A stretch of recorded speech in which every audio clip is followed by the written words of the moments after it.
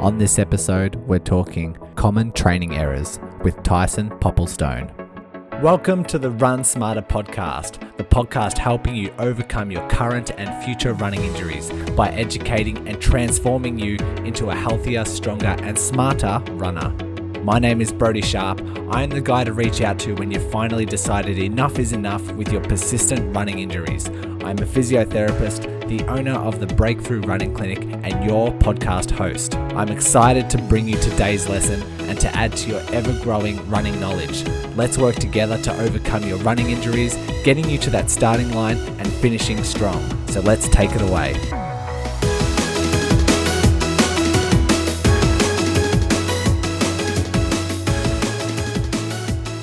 If you've listened to the episode with Dane Verway, where we both jump onto the podcast and we have this common topic and we just feed off each other and learn off each other's point of view, this episode is very similar. We have Tyson Popplestone and he has the Relaxed Running podcast, and he's also just launched a online membership resource for those who want to expand on their running and learn a lot and get a lot of insight from elite runners and elite coaches. It's a very, very good resource.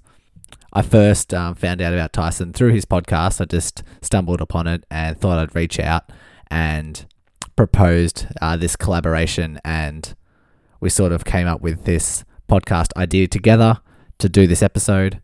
Tyson will talk about himself in a second, but he is a running coach, and the direction we wanted to take this was talk about some common errors in training, because we can take it from the point of view that I see in my clinic and also what he sees when he's working with his athletes.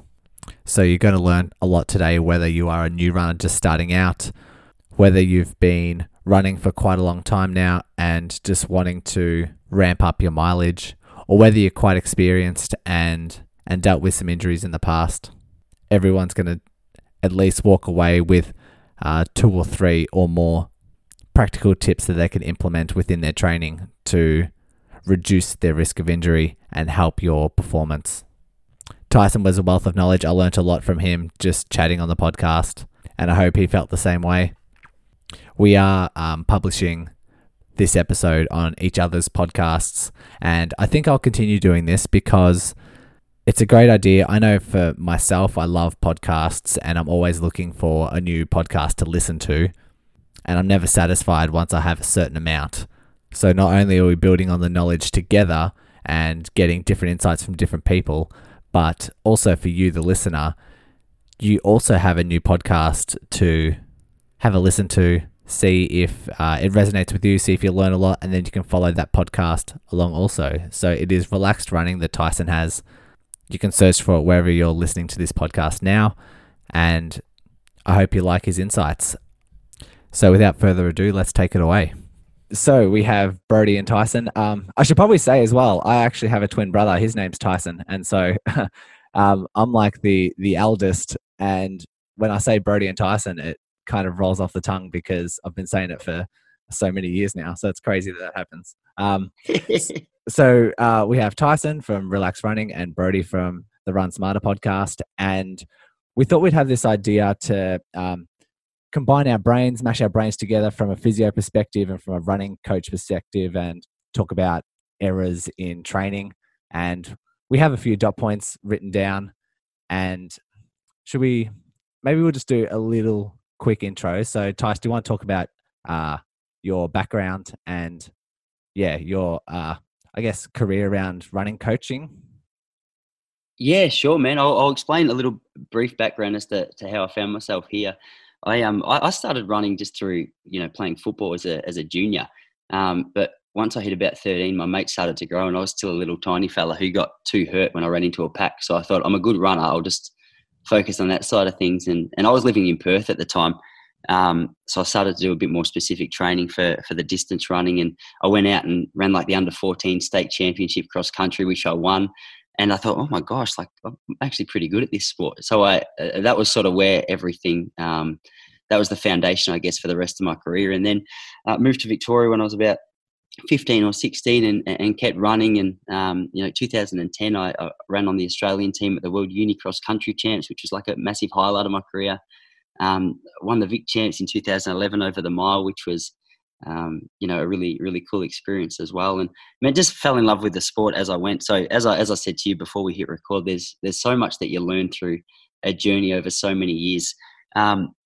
I finished up running in about 2013. Actually, I just kept having health issues and had a couple of sinus surgeries, which was in the end found out it was just related to like an intolerance of dairy. And like a lot of athletes, it's such a big commitment in your life that when I finished up, I thought, okay, I'll hit pause on the running world for a while, and went away and lived in London for a couple of years with my wife, and I always kept a pretty close eye on the running world, but really wanted to get back into it. So probably six or so months ago, I was like, I'd love just to start speaking with athletes and things again, and that's when I started the Relax Running podcast, just with the idea of getting to know the athletes and getting to know the person just behind the running scene. And I don't know about other athletes, but when I was training, I was always just obsessed with finding out what worked for other athletes and what they needed help with, and where they were winning, sort of thing, whether it was psychologically or in their training or in their recovery. So I thought I'd be a cool opportunity just to expose some of these secrets, I guess you call them, to people who wouldn't otherwise have the chance to chat with these people. So, man, it's a new little thing, but it's amazing, just how informative it is and how many people it has clicked with so quickly.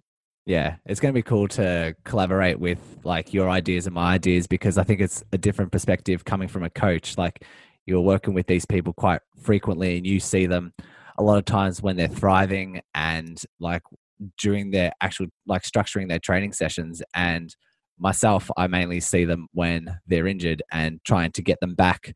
And you might not see a runner like in a consult room and like the frustrations that they're going through. So I think we both have some good expertise, but from like slightly different tangents, slightly different fields. And so it's going to be really cool to see what you come up with, see what I've written down as well. So how about, do you want to just take away with your first dot point, and then we can just, I suppose, just take from there? Yeah, man. Yeah, so I was just brainstorming some of the things that I wish I knew when I first started running, and I've got a lot of people. I guess I think that the people who listen most to my podcast are people who are quite new to the sport. So a lot of questions seem to come through which are quite similar, and I guess these are like a breakdown of a lot of those questions. But the first thing that I've written down, which is a real hindrance to, I think, to a lot of athletes, is just trying to do too much too early. And man, I don't know about yourself, but I started doing stand-up comedy about a year and a bit ago. Cool. And whereas, dude, it's such a thrill and it's so addictive. But that's like another podcast episode. But it's there's so many correlations between distance running and performing in comedy, which you just wouldn't expect. And one of the big things is that so many comedians stand up for the first time and think they need to be Kevin Hart to start with. They think they need to have everything refined and curated and it's going to be perfect. And really, it's ugly and it's messy and it's painful and it's embarrassing. And I think on the running scene, it's very similar. If you just decide that, all right, I'm going to start running and train for my first marathon, if you've come from a non-running background, or even if you've had a running background of sorts, the idea of training for a big event like a marathon, say, is a great goal to have. But I think one of the things that puts too much pressure on people and just really limits their enjoyment of the sport is setting the goal to run a marathon in 2 months or 6 months or maybe even a year, when they just need so much more time than that. Running's such a sport, and it really relies on consistency and just showing up day after day. And the idea that you're going to get your body from where it is when you first started running, or any sport or anything for that matter, I think it's just an unnecessary pressure that it puts on you. So I always encourage people to go, okay, so how long have you been running for? What are your goals? Like, when are you thinking you'd like to run a marathon or a 5K or a 10K? And then I always just try and encourage the athletes to think of it from a longevity point of view. Like, if you set yourself some ridiculous goal to, run a long distance in far too short amount of time, not only is it going to end up in your consultation room trying to get guidance on how to deal with these injuries, but just the enjoyment factor of constantly going out there and being like, oh man, am I ever going to get fit? When you expand that time frame a little bit, obviously the little breakthroughs in your performance and the little breakthroughs in, increasing how far you're running and increasing the hills and stuff that you're running over, it becomes something for a lot of people that's so much more enjoyable. So for any new runners listening to this, I would always say, hey, really limit how much you do early and expand your horizons so you can both enjoy it and reduce the likelihood that you're going to be injured and have to take out any big chunks of time. Yeah. Just quickly, what do you think leads, like, why do you think people jump out of the gates too early or do too much too soon as a new runner? Well, I can speak firsthand at this because I feel like in so many other areas of my life, I make this mistake. And for me, I can't necessarily speak for so many others, but for me, it usually comes down to enthusiasm and inspiration. I'll listen to a podcast or I'll listen to someone speak about what's taken them 10 years to create. And I thought, oh, you know what's taken them 10 years? I'm just going to jump out of the gate and try and create it in 5 years. And I think it's born from good intentions. Like you really want to improve and you really want to prove to yourself that you can do it. And I think motivation and inspiration is a really powerful thing. So often those two factors combined can, almost put the blinkers onto any injuries and any sorenesses and things that are creating. So I think, yeah, I'll guess that there are a couple of the really big factors that lead people to do too much too soon. But I can imagine there's a whole heap of reasons that would go into it. Yeah. And if someone's listening and wanting to start running or they've just started running and they understand that people do too much too soon, but don't want to slack off either. I guess they need to try and find the right balance, but how can they know if they know that they can't do too much too soon? What dictates that? Yeah, I think one of the big mistakes that people make in every aspect of life as well is there's people out there who have already paved the path. Like there's people who know how to do it. There's people who have started, and there's people who have started from nothing and ran, multiple marathons. And I think just going to those people in your life and saying, okay, this is where I'm at. Like, what would you recommend?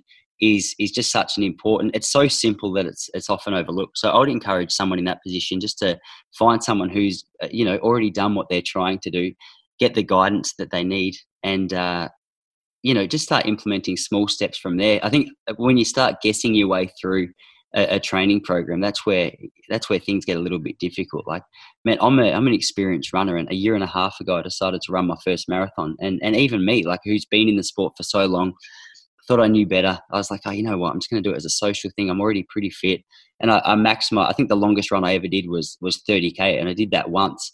And every other run was 25K. And it's funny, man, because I've spoken to Sean Crichton and Jess Trengove and Adam Diddick's a friend of mine. And all of them would say, hey, no, the most important factor is your long run. And because I was going into it just with like a bit of a nonchalant sort of point of view where it's like, it'll work out fine. It really smacked me when when I got to about the 23K mark of that marathon. I thought, oh my gosh, like I should have listened to these people. So it's an easy mistake to make regardless of what level you're at. But especially if you're new, I would say, hey, get some guidance of someone who's been there. Yeah, and I think that's where the importance of a running coach comes into it. I'm just trying to think of an answer myself and just picturing like someone who's just doing their wanting to train for their first 5K or park run or something. There's also, I'd say probably the Couch to 5K app, I don't think has steered many people wrong. And if those people who don't like using technologies or using their phone, I'd probably say it's a rate of perceived exertion as well when they are running, especially when you're starting out. A hard session is like how you perceive the workout that you're doing, and a lot of your running should be a comfortable breath, like should be able to talk, should be able to sing, should be able to not get out of control with the heart rate, with the breath and with the sweat, that sort of thing. That should be most of your running sessions, and especially if you're starting out, making sure you have 1 or 2 recovery days in between and not doing consecutive days. Allow that body time to recover. So I think that might be a few cool little tips for someone who is very, very new to running and doesn't want to get any overload issues. We've sort of touched on this point a little bit longer than I thought, but I think this is one of the main messages, because this is one of the main dot points why people get injured. It's doing things too much too soon. And that can be said for a new runner, but it can also be said for an experienced runner who is having some time off, who has gone overseas on holidays for 3 weeks and is now coming back after, not doing much running. They bounce back a lot quicker, but they still need to treat those principles exactly the same. Would you agree with that? Oh, 100%, man. And before we do move on to the next point, I think Couch to 5K is a great example, because if you read through their program, it's nothing fancy. It's a really simple program, which definitely errs on the side of caution for a new athlete. And as you mentioned, it gives you the opportunity for recovery in there. And I think the reason it works so well for so many athletes is because it's like that snowball effect. If you can do one small thing well, you can do that consistently. It builds your confidence to start looking at other areas and assuming you'd be able to adjust those well also. So I think Couch to 5K has done a brilliant job of I guess the message is in the title, getting from people from the couch out, just, running shorter distances up to running. I think they've got programs up to the marathon now, but it's all just a gradual step-by-step process that they seem to grab your hand and guide you along the way. So I think that was a really good point to bring up. Yeah, some people are taken back a little bit when they have a look at their first run that's on the app and how much walking is involved and how little jogging is involved. And it's the right way to do it if you're starting out. So, and I think it's a good entry level kind of run. They're like, oh, I can do that. They're not feeling as intimidated either. But yeah, it's a good point. I'll move on to one that I have written down, which kind of interweaves a little bit. And I've put this down for beginners. Like, I've sort of broken it up into errors that beginners make and errors that more advanced people make. But for the beginner, I have comparing themselves to others when they're first starting out. And would either be with, say, mates or like social media or Strava or something, just comparing themselves too much in the mileage that other people are doing and the speeds that other people are doing. And I've been on a few Facebook groups the last couple of weeks, and people are posting saying like, oh, I've just started out, but like, you guys are doing so much running. How do I get to that? I'm struggling to get that amount of mileage. And you sort of allude to at the start, it's a long game. You need to play that long game. You need to be very, very patient, and it can be very dangerous comparing yourselves to others in those circumstances, because that can also lead to doing too much too soon as well, because you feel like you have to try and keep up with them, but you're really just playing your own game. And make sure you don't get suckered into Instagram and Strava. It can be a very dangerous path to lead down. What do you want to make any comments about that? Oh man, I think it's such a you've hit the nail on the head, and I think it's a point that's not just limited to running. Is that it's I could use the comedy example again. Ironically, last night I was at a 40th dress up party, and I didn't dress up, so I was hovering in the corner trying to avoid being seen.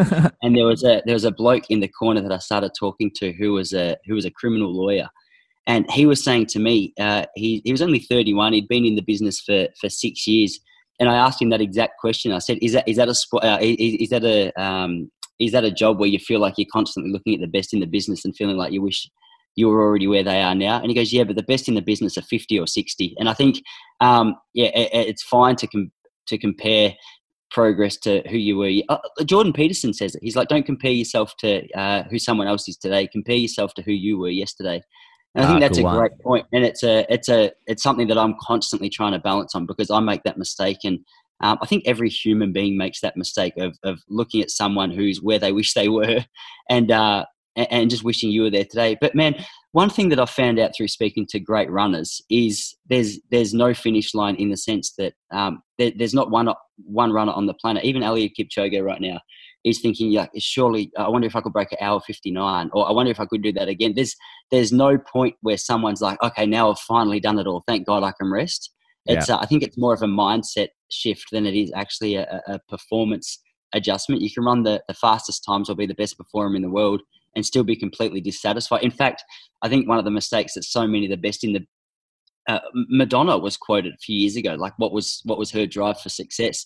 And she says she just feels like a constant failure. And once one big thing's done, she feels like she has to go out and achieve the other. And I think that's a really important thing to get on top of, because if you want to enjoy your running, you want to be able to appreciate the journey that you're taking to get the results. So, spending a bit of time working on your mindset and just conquering those inner demons that says you're not good enough. Just quickly chiming in here to let you scholars know, I have just updated my 5-day injury prevention challenge. This is 1 email per day for 5 days, learning new concepts and diving into the science on how you can reduce your risk of injury. The sign up link is in the show notes, so fill in your details and I'll be waiting for you in email number 1 tomorrow. If you're not performing fast enough is a really important tip. Mindset's a good point, and you need to shift your thinking to, okay, where was I last week, a few months ago, and have I learned more than what I did back then? Am I getting better? It might not be, you might go through ebbs and flows of actual performance because you might be managing injuries or something, but am I learning along the way? Am I getting fitter? Am I actively working towards something? Am I progressing?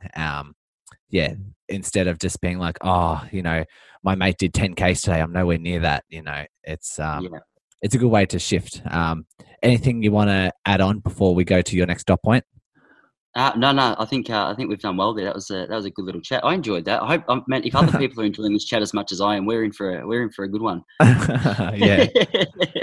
Let's take it away. Let's go to the next one. The second one I've written down is potentially a really obvious one, but again, like most things, it's so simple that I think a lot of people look over it, and that's just the shoes that you're choosing to run in. In fact, a mutual fan of both of our podcasts, his name's Craig Timms, I think his last name is, great fella, messaged me on the membership the other day and just mentioned that he was having some trouble with the shoes that he had been running in. And I just encouraged him just to go down. I said, have you had anyone ever look at your feet? He's like, nah. I said, well, why don't you just go down to your local athlete's foot and ask for the manager and just ask them to give you a bit of a guide on the treadmill as to, based on your foot type, what kind of shoe you should be running in. And I think that's a really helpful tip, man. I think I was 22 before I knew what like flat foot and arches and everything were. I didn't know how important a certain shoe was for a certain person. So I would definitely encourage people at all levels of sport, and in fact from all sports, to go and see a podiatrist. Maybe that's a better option than just going down to your local athlete's foot and getting them to really look at your foot. My wife about 10 years ago was having constant back pain, and she had like a really mild version of scoliosis. So she got told, first of all, to do some back exercises, but also she has really flat feet. So a Melbourne podiatrist just put her into some orthotics, and man, she since then, not only has her back's improved, it's just amazing how, you'd know this better than me, but it's amazing how interconnected all your body is. So if your feet are out, your legs are out, your back's out, it's not going to be too beneficial. So I'd encourage people to find out, okay, what are the right shoes for your feet, for how much running you're doing, and really try and make the investment into getting those shoes, because it's a really important step in nurturing the health of your legs and the rest of your body. Yeah. And I think one of the key points is to, see a sports podiatrist for more guidance. I don't think like the general athlete's foot, like manager or staff, are really the best place to go. I think they're first of all, they're not as trained, but I think they're a bit more on the salesy side of things. So yeah, I think having someone who's independent of like what shoes they need to buy and actually looking at the foot is themselves is a good point. So a podiatrist who actually sees a lot of runners and is passionate about seeing runners would be right up their alley. There's like, everyone has their own slight biases or opinions that they like to give about shoes, and it's a very controversial topic for a lot of people. The simplest point I like to make when people are choosing runners is really choose runners that are comfortable for you. Choose ones that like, try several different types, and whatever feels the most comfortable with you running in, they're the ones that are right for you. And my point is, when it comes to foot shape and like collapsing arches and that sort of thing, there's not really one shoe type that's for those. It's not like a cookie cutter. Okay, you have flat feet, you need this shoe. You have high arches, you need this shoe, because a lot of people respond dynamically quite different once they actually start running. So you'll know yourself once you slide those shoes on and start running and be like, oh, these actually feel really good. It's a very good point to make. And like you're saying at the start, a lot of people make that error because they haven't tried on different shoes, and it's a mistake people make, because they could be running for, the first year of their running career and not having tried other shoes and knowing what it could feel like. And yeah, I think that's a very good point to make. Yeah, awesome, man. No, I totally agree. Everything you've just said. I probably should have emphasized the fact that I think I've worked at enough running stores to realize that you got to hit a commission. So definitely just saying that if you're brand new and you've had no one look, but as you said, like yeah, if you can afford it, go and see a podiatrist. That'd be a far better option. Yeah, and if you don't have the money, or if you're not too sure what direction to take, or the next step is, just go with comfort. It can be that simple as a starting point. It's funny how much a lot of it comes down to the most simple things, isn't it? It's like Yep. we get so caught up in the science, and get so caught up in the new foam and the new colors. It's like, no, what works? What's comfortable? Yep. Great tip. Great Yep. tip. I say that with running, it can be overly complicated, or it can be just simplistic in its finest terms. It can really go one way or the other. And it's like, when we go on these topics, and all the topics I come up with my podcast episodes, you can really do deep dives and look at the science and look at these little nitty gritty stuff. But sometimes the takeaway message can just be one sentence, and you just take it from there. It's so funny as well, man. Like it just sparked a thought with Stewie McSwain, who's the big hot thing in Australian running at the moment, and obviously he's just an incredible talent. And I trained with him when he was a little bit younger up in Ballarat, and I hadn't seen him for a few years, and I'd sort of fallen into the trap that I was like, oh man, like he's obviously everything in his life. He's just, he's nailed every aspect. And I did a podcast with him a while ago in a Subway store, actually. And as we left, he got a foot-long meatball sub. And he goes, mate, maybe don't get a photo of me eating this, because it probably doesn't scream professionalism. And I thought, you know what, like there's probably enough carbs and enough fuel that he's doing enough running to burn off the bad stuff in that. But it just makes me laugh that you can get so caught up in the science of diet and nutrition and performance. And the best runner in Australia is still smashing a foot-long sub. So did you see also Liam Adams yesterday? Definitely not promoting this, but he just ran 2 hours 10 for the marathon. And online, it had him finishing the marathon, and then the second photo was the Maccas he demolished after it. And I thought, mate, not only is that deserved, but it's definitely not like you're on your recommended foods for your top athletes. Yet there's enough room in the program for a little bit of wiggle room from time to time. Yeah, I did read Usain Bolt's book, and he did express his love for chicken nuggets, very much so. I reckon we move on. I think I'm starting to think now, like what sort of what dot points I need to skip and which ones I should talk about. Mainly coming from I might actually combine two. For a new runner, it's some big mistakes that they make is combining too many different variables when we're talking about making too many spikes in your training load. Combining variables such as speed, distance, and like hills can be a really big mistake and lead to a lot of training errors and overuse injuries. And so knowing what would happen if you slowly increase your speed, yeah, fine. If you slowly increase your distance, yeah, fine. Yeah, you're kind of in the safe zone. If you slowly start implementing hills, yeah, that's okay as well. But if you start combining those factors together, it can ramp up and amplify your training load way too much. Perhaps beyond what you actually think it's doing to the body. They think, it's pretty harmless, just doing some fast hills and or like a longer distance that incorporates hills, and realizing the importance and the awareness of that. Have you seen any training errors like that with the people you work with? All the time, man, all the time. And I'm about to make what could be a terrible analogy because I'm a terrible chef. But one thing that I know is important when you're following a recipe in the kitchen is you can't just put every ingredient in the pan at the same time and expect the meal to come out like it's expected. Like there's a good one. There's a I like process. that. Yeah, there's a process, and this would be completely destroyed if you watch me try and cook a meal, because I don't necessarily follow this all the time. But if I wanted it to taste good, I would. And I think I think just following what do I add now? Is it the garlic? Is it the onion? Do I put the rice in? But like, when's it ready? Just letting it simmer, letting the flavors adjust. I think it's a really good point. You've pretty much covered everything that I would say, but that's just like a nice little analogy just to be able to cement it. Is yeah, if you want to cook a good meal, make sure you follow the recipe, and the recipe is always one step at a time, and it's the same with your training. So adjust your distance. Once you're settled there, adjust your speed. Once you're settled there, if your body's adjusting, yeah, just gradually, day by day, just week by week. It's a real, name one athlete in the world who's become an Olympian after a week. It just doesn't happen. So if you want to improve your running, you're here for a long time. Just you've got plenty of time to adjust and adapt. So make sure you take your time, because you're going to be your body's going to thank you in the long run. Yeah, I think that's a concise message that people can wrap their head around. I think we move on to our next point that you have written down.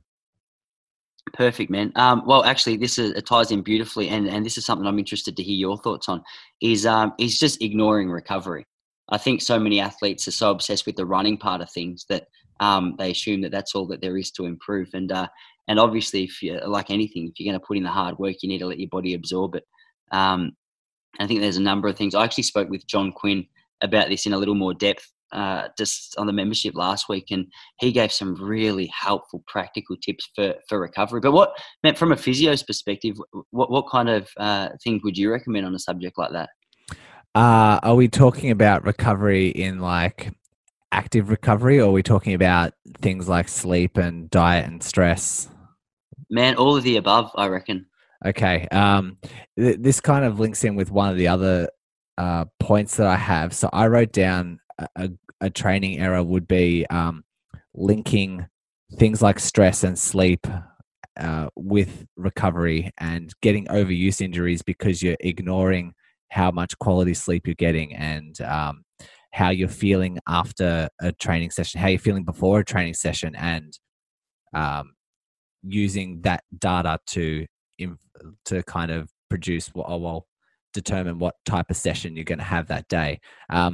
When it comes to recovery, it's the body needs to have time to repair. If you have a hard workout, if you go to the gym and you do an exercise that causes a few like minor muscle tears in order to get stronger, it actually needs that time to recover, because the muscle needs to rebuild and become stronger before you can go again. If it hasn't got to that rebuild phase, there's increases the likelihood of the injury, and you can get into some real trouble. So recovery, if you want to train hard, you need to recover hard as well.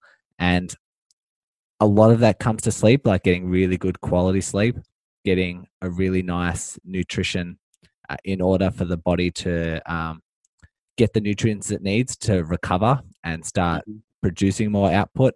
And yeah, I would say taking it from there and realizing the importance that you do need to get all those things into check: your sleep, your nutrition, monitoring your stress levels, and making sure that you're feeling fresh.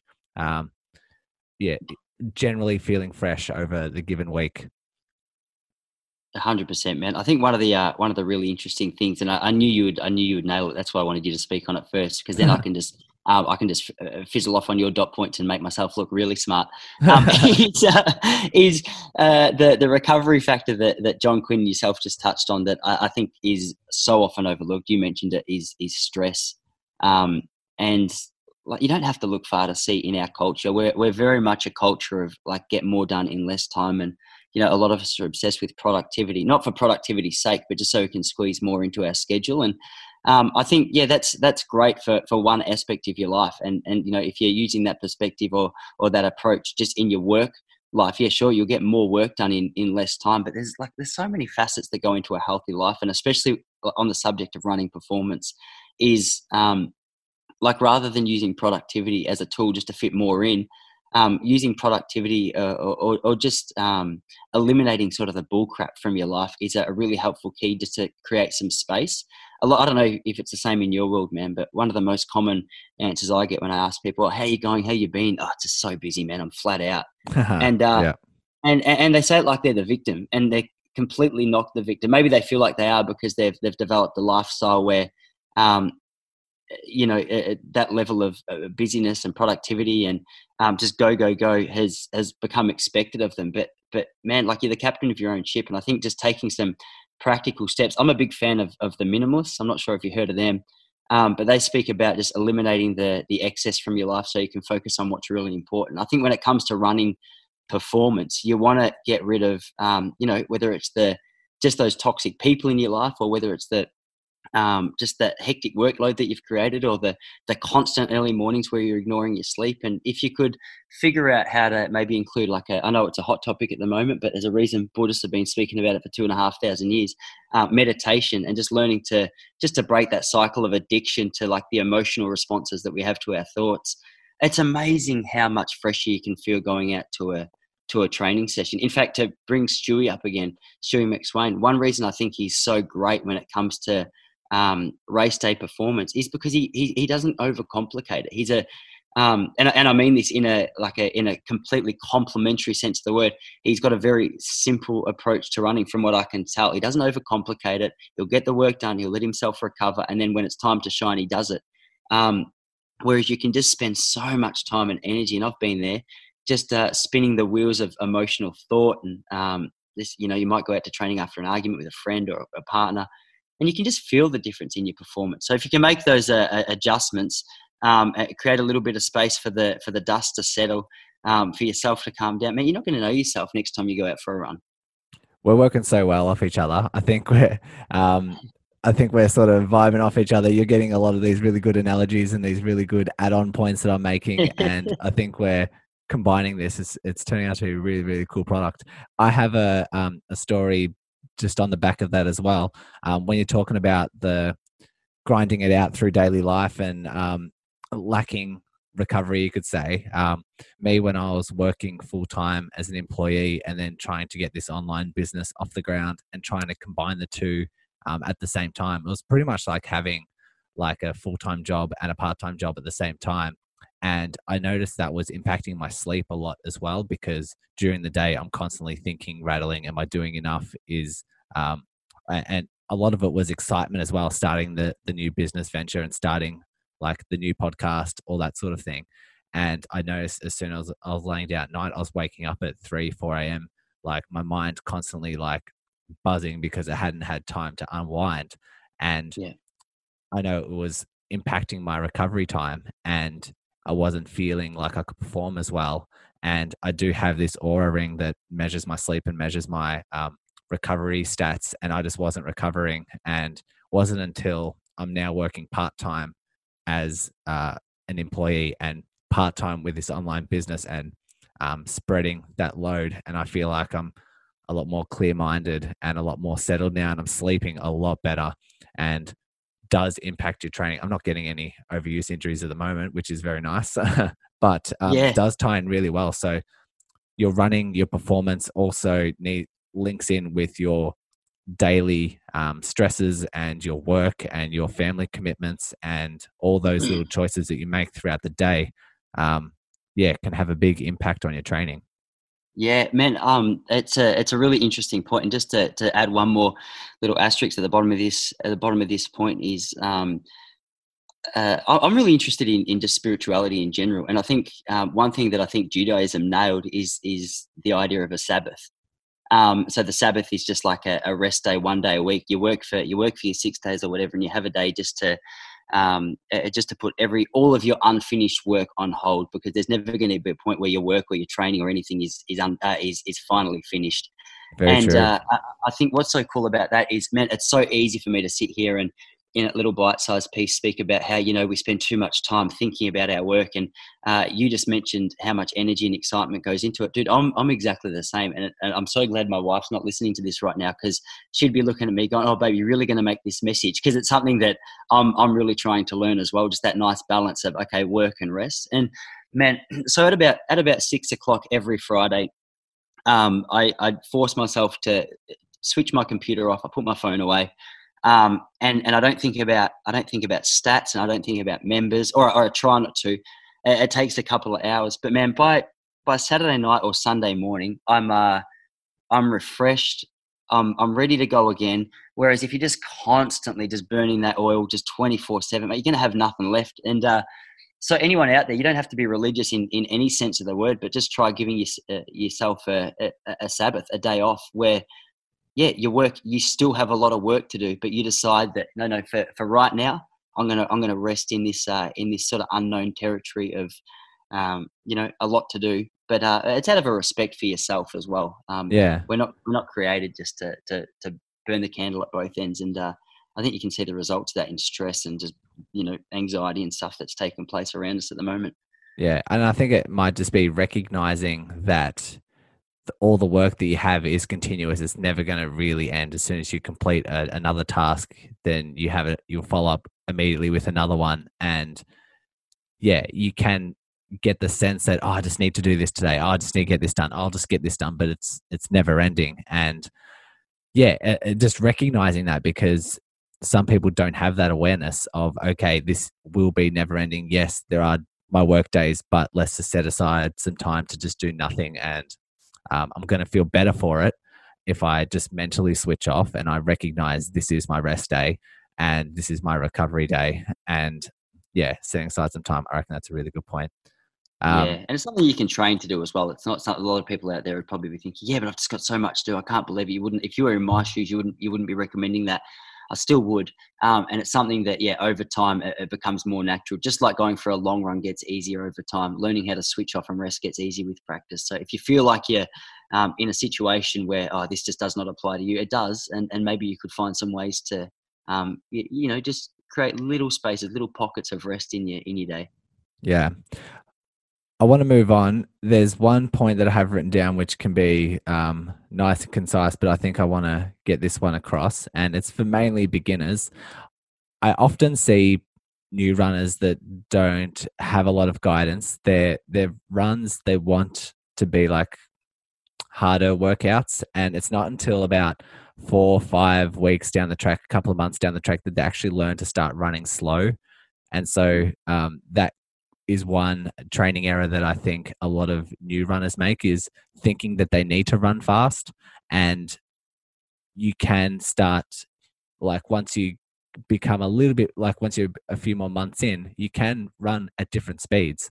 And I hear a lot of runners being like, I just didn't know how to run slow. They just simply don't learn because they see runners on, Instagram and on TV, and they're running as fast as they can. But it's recognizing the importance of running slow and how good you actually feel once you start running slow. You can start to enjoy running a little bit more. And it's that enjoyment factor that is created, I think, when people do realize that they can be in control of their breath, they can take in the scenery, and they can really start to enjoy that process once they learn how to back off that speed and start running a bit slower. And you'll notice that the body will also bounce back a lot quicker, and you can probably run the next day if you've taken it really lightly the following day or the previous day.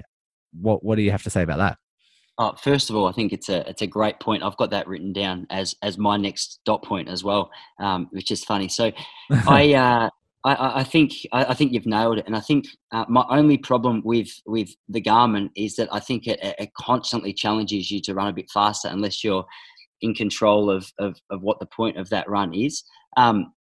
So I think if you go out for a run, say you've gone out for a Sunday and you have a really nice run and you feel like you've had a breakthrough and you've managed to run 10K under 5 or 6 minutes or whatever pace you're running at, it's a really encouraging thing. I think the only problem comes when the next day you think, okay, so now I'm running at that pace. How good is that? And you go out and you feel running's a brutal sport, and it lets you know exactly where you're at in terms of your recovery, your physical health. So if you get up on the Monday and your legs are still heavy from the day before, the idea of running at the pace that you did the day before is ridiculous. Man, I think if I looked at my Strava account, it was, what day is it today? It's Monday. Yeah, if I look at my Strava account from Saturday, I think I went out and I ran like maybe 10 or 12 Ks, and it was like 4:38 pace, which for me at the moment is like a good run. I felt good.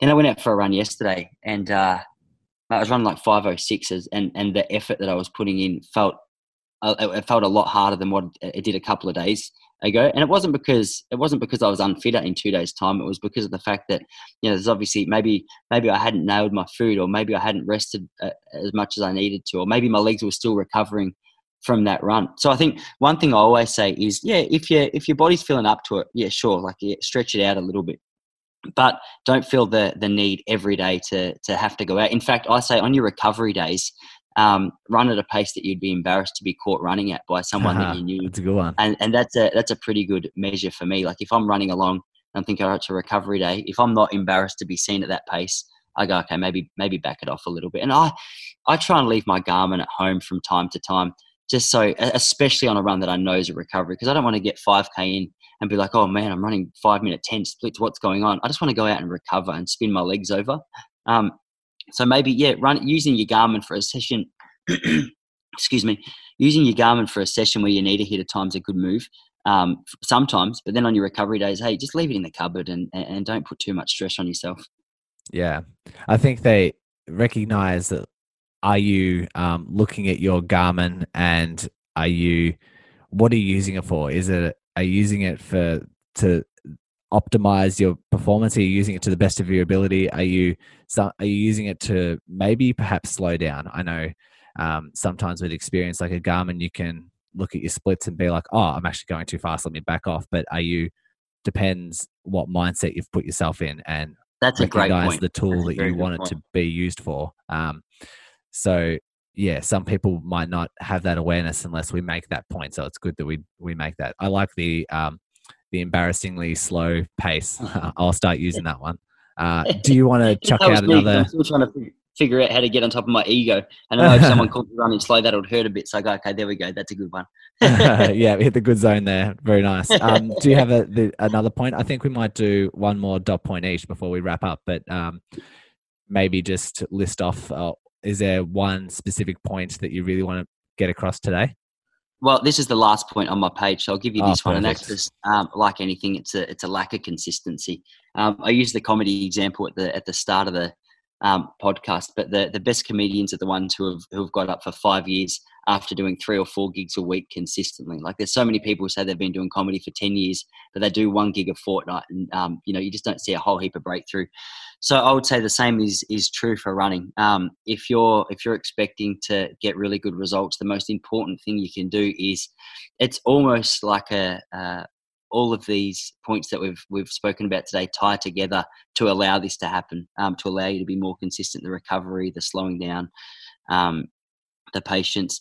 If you can be consistent for 12 months, I think the improvement that you'll see will really blow your mind. I think a lot of people aim for a huge result in 1 week and lose sight of how long they're going to be running for. So, hey, try and tie a couple of these factors together in a way that allows you to get up each day or every second day, depending on where you're at in your training program, and just get out and do a little bit. If you can tie a big strain, it's the Steve Monaghetti phone book theory. Have you heard that one? Where I haven't. every training session is just one piece of paper in a phone book, and one piece of paper is really easy to break. But if you can tie together, a phone book worth of that really thin paper, there's not too many people who can rip a phone book in half. And I think that's a great thought for your training. Consider each day just one piece of paper. The more you can tie together, the harder you're going to be to break down. So, aim to build your own little phone book with your training programs. Yeah, I think there's the bulk of runners out there, or recreational runners out there. They buy a run. They give themselves a audacious goal for 1 or 2 months down the track, and they train for it within 1 to 2 months. And it's a little bit of a stretch, a little bit of a challenge, and they might get injured. And as soon as they're injured, that it gets harder to get back and make that race in, which is now 3 weeks away. And they're frustrated and they're trying to get back as soon as they can. They're trying to get back. And then once they either do or don't do the race, they pick another one a couple of months down the track and then train for that. And I ask this question to anyone who's listening. Do you have a 12-month plan? I don't think I've ever had a 12-month plan in my life. But it comes with a smart, that's the smarter structure to have. If you train smart and you have those, if you're playing the long game and you're getting that consistency, that's setting yourself up for success. That's a really good point, man. No, that's really good. Very good. I have one more point that I want to make, and I don't know if I can relate this to a training error per se, but it's just a message I really want to get across. And it's more for the experienced, advanced runners who have been doing it for a couple of years. And it's the sheer frustration of the ongoing, lingering, reoccurring injuries they might have. and they're becoming their own worst enemy a little bit because of the levels of frustration that they do have, and they end up running through pain because they're kind of a bit of obsessed, and it's a bit of a compulsion for running. And the lack, I guess if there is an error in training that I can pinpoint, it's the lack of alternatives to exercise and cross training when they are injured, and having like something to fall back on, and something they enjoy doing where they're still exercising, they're still keeping strong, but they're recovering that injury. And for a lot of people, it's running's the only solution for them, and it can be detrimental if that is driving that injury that they do have. And a lady contacted me on Facebook just the other day. Her name was Melanie, and she was talking about on a previous podcast how I say that runners, they're always making their own worst enemy when it comes to these sort of things. And she made a good point. She says, yeah, almost forgetting like one of the most important parts. And she said running for her is like a drug. It like stabilizes her mood. She's been running for so many years, and she's got a family, kids, and like some daily stresses, and running is the solution. It stabilizes her mind. It calms her down. It, yeah, that's her drug. That's her answer. And it's devastating when she's not running. But if you're injured and can't run, it's really a really tough spot for people to be in. Do you see that a lot with your runners? 100%. Well, man, last week I had Genevieve Lacaz on the. Man, if I call her Genevieve Lacaz one more time, her name's Genevieve Gregson now. She's married to the great man Ryan. She's just lodged in my mind as Jen Lacaz. Yeah, she was on the podcast last week, and one thing that she said is there's a couple of days a week where she doesn't structure in a second run, but she'll go down to the local pool and she'll just do some water running. She says she'll try and run at a pace where she's getting a similar effect with her cardio as what she would on an easy run, but just the stress that it puts on her body is so much less than, running out on grass or pavement or wherever it is that she's running. Wow, and cool. That was born out of some frustration of a couple of years of inconsistency due to injury, and that really it struck me as a sign of maturity in an athlete, first of all, and secondly, it just lodged in my mind as a good reminder to athletes who feel like the only answer is more running. Yeah. So there are ways to get out and actually fix those little emotional strains and those stresses in a way that doesn't put so much stress on your joints. And I think water running or swimming or maybe jumping on a bike, depending on, what it is that you're trying to achieve, could be some really valuable options as well. Yeah. And a point that we should make is like the actual, the increase in stress and the increase in frustration is actually manifesting more of that injury and kind of lacking your recovery. And I do on my podcast, I did a whole series on pain science and how people perceive pain. And if you are feeding your mind and your brain with more stress and more frustration because running is the only answer and you can't run, but that's your only stress relief, and the frustration just builds and builds, that actually inhibits the recovery process. And even like when you're talking about with your meditation and being a bit more calm and having a bit more presence of mind, can really go a long way. Just recognizing that the state that you put yourself in does directly impact your recovery and directly impact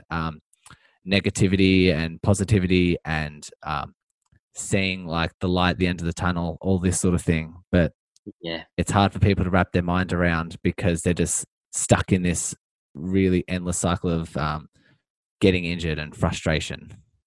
Yeah, it's really true. Even I find personally, actually, I learnt this in 2015. Man, I went over to Nepal for a month, and I was just climbing through the Himalayas with a couple of the local Sherpas, and one of the guys, his name was Mingma. I don't know how he got onto the conversation, but he spends his day essentially walking through the mountains. And I said to him, I go, do you find a lot of Nepalese people get stressed? And he sort of laughed at me. He's like, oh man, we don't. He's like, when you spend your day out walking in nature, he goes, a lot of the stress that comes up is emotional. It just needs a place to be I guess expressed or released is probably a better word. And he says, he goes, I'm climbing up and down these hills all day that, any problems that I have, there's plenty of room for that emotional regulation to take place. And so even if it was something simple, like if you're stressed, and you can't run, I think even just going for a walk out in nature, or even going for a swim, or doing any of the number of things that we've just touched on, is a really good place to sort of relieve that stress. My uncle, who's a paramedic up on the Gold Coast, says the same thing after like a really traumatic scene that he would go to. I said, oh, like there's obviously a lot of psychological baggage that can carry along for paramedics. I said, how do you deal with it? And he said, oh, just exercise of any form. So I think one of the best things you could do if you can't run due to injury and you're stressing about it, is just get out and keep your lungs and your heart pumping. And it doesn't take that long to adapt once you get back into it. Even Craig Mottram's told me many times that if you're like, the difference between cycling and running isn't that huge. Like if you've been on a bike for a little while, maintaining your fitness, and then get back into your running, you'll be surprised how quickly you adapt. So there are a number of ways to adapt and adjust. And I think so long as we're flexible and we're rolling with the punches, it makes that whole process easier to endure. Yeah, absolutely. I think that's a really good point, and I think it's a really good way to finish up this podcast. I'll make a couple of maybe a bit of a recap. So we had for training errors, doing too much too soon, comparing yourselves to others, whether it's mates or social media, making sure you've got the right type of shoes, making sure you're wary of combining too many variables at once that might lead to overuse injuries. So speed, distance, hills, learning to run slow. Make sure you have that embarrassing pace as your recovery run. Talking about recovery, making sure recovery is adequate, making sure or realizing the importance of linking stress, sleep, nutrition with your recovery, making sure you're trying to be consistent, making sure you have a longer term plan, and just what we touched on in the end, just linking or having alternatives to running if it comes to a situation where you do need to back off your running and utilize another form of exercise, can be a really good way to implementing your training to reduce the likelihood of either the importance of recovering from an injury, or for injury prevention as well, having that alternative. Was there anything that I missed? Anything that you want to add to that? Man, I think you nailed it. It's good to do these little summaries at the end so people can be like, oh yeah, that's right. And then they can go away with a few points, or like just reinforcing some points as well is good for people to take away. If people are like, man, this Tyson sounds really good, I think we vibed off each other really well. You have different insights and different stories and different analogies. I think I need to work on my analogies. But we worked off each other really well. So if people are listening, they're like, man, I really like Tyson, I really like his vibe, and they want to listen to you more, where can they go? What should they do? Yeah, man, like everything I do is at relaxedrunning.com. That's where I've got a podcast as well, Relax Running Podcast. That's all free. If you wanted more insight into, I'm creating a library of the best runners in the world, that just offer some real clarity and some real stepping points to be able to improve your running.